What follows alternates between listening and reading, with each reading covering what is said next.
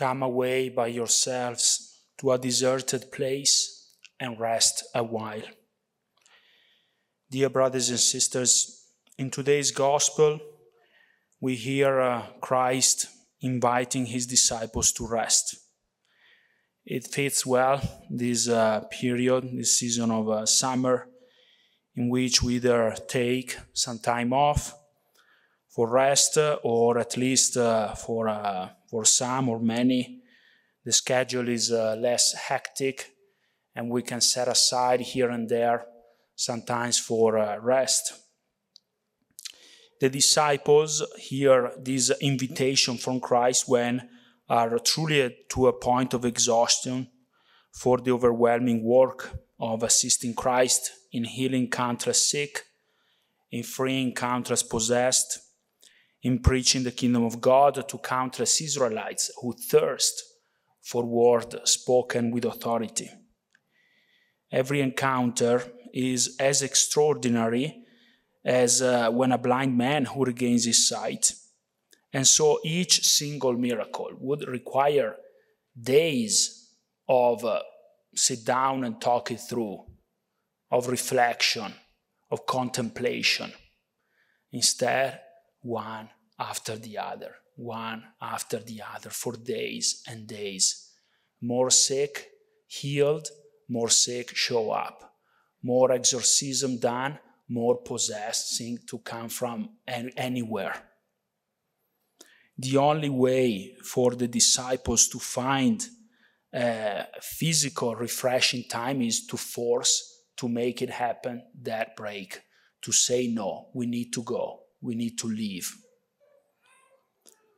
To go away in the desert, not really a place of a vacation. They know, Christ knows, is a short time that he can dedicate to them and they to him without anybody. And so the desert concentrates, make it happen, the fact that they can just stay with him and God the Father. So when we rest, we need to make happen those two dimensions. First, be able to say no. We need to say no in order to protect specific time and space in which we can rest. No matter how urgent and compelling are the forces that pull us and tell us, no, you need to continue to work. No. Even Christ did so. And in front of him were people who were paralyzed. Second, there is no rest without finding time, even in that rest, for God. There is no true rest without that. When we rest, do we make time for God? Or on opposite side, we all have experienced specific time set aside for rest, and we come back and we haven't rested because it was actually a running away from alienation, running away, escaping. And we know in years of life and experience that this is not restful, because as soon as we come back, we are crushed, overwhelmed. So on vacation, we need time to live what is restful for us as human.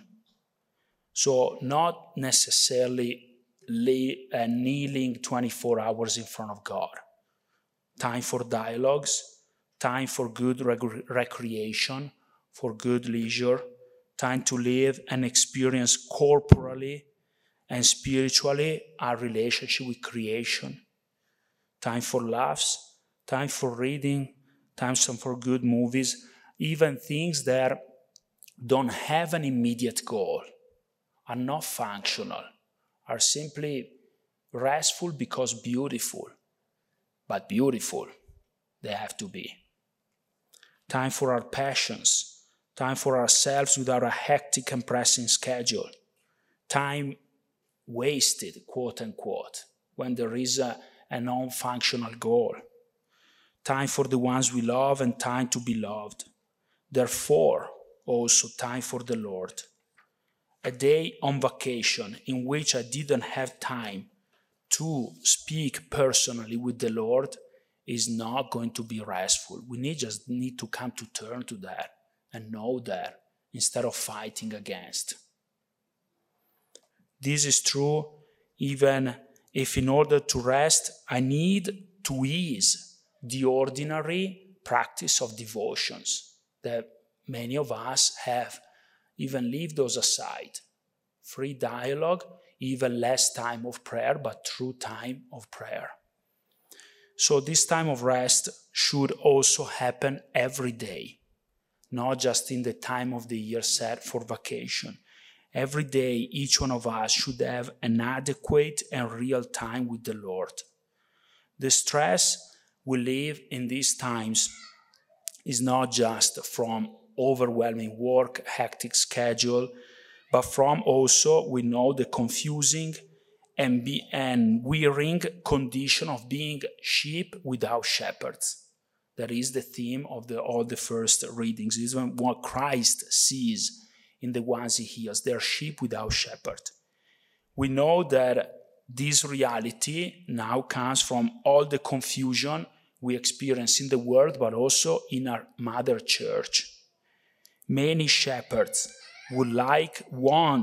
persist in leading the flock toward secular agenda instead of God.